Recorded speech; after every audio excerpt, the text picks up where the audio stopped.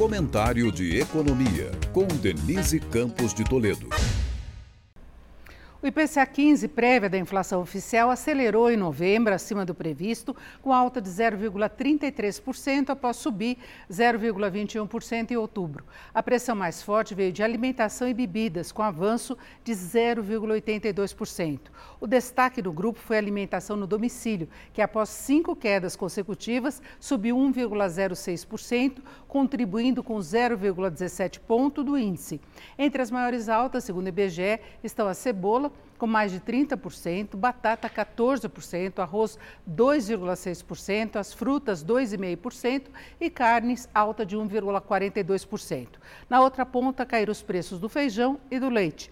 Como são variações médias, os consumidores encontram altas ainda maiores, de preços que mexem com a percepção de aumento do custo de vida. São produtos de consumo básico, afetados por entre-safra, pelas condições climáticas que prejudicam a produção e as exportações.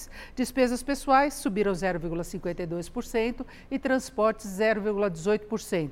Enquanto despesas pessoais foram pressionadas por pacotes turísticos, hospedagem e serviço bancário, transportes foi impactado pelo aumento de 19% da passagem aérea, mais uma vez o maior peso individual neste mês. Só que houve queda de 2% dos combustíveis, com o recuo dos preços do etanol, da gasolina e do gás veicular. Nesse grupo, apenas o diesel subiu. Agora, apesar das pressões altistas, o índice mostrou continuidade da melhora da dinâmica da inflação.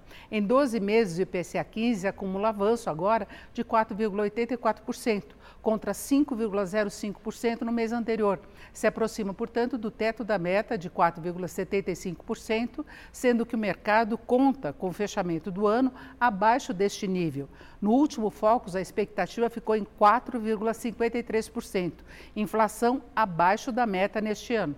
Na composição, as principais altas foram dos preços mais voláteis. A difusão de aumentos passou, com isso, de 47% para 54%. Mas a média em 12 meses, tanto da difusão total dos aumentos, como no caso dos serviços, se manteve em queda, com os preços industriais tendo um recuo além do esperado. São condições que reforçam a avaliação de desinflação, com perda de ritmo da atividade, que mantém a expectativa de continuidade dos cortes dos juros pelo Banco Central. Denise Campos de Toledo para o podcast do Jornal da Gazeta.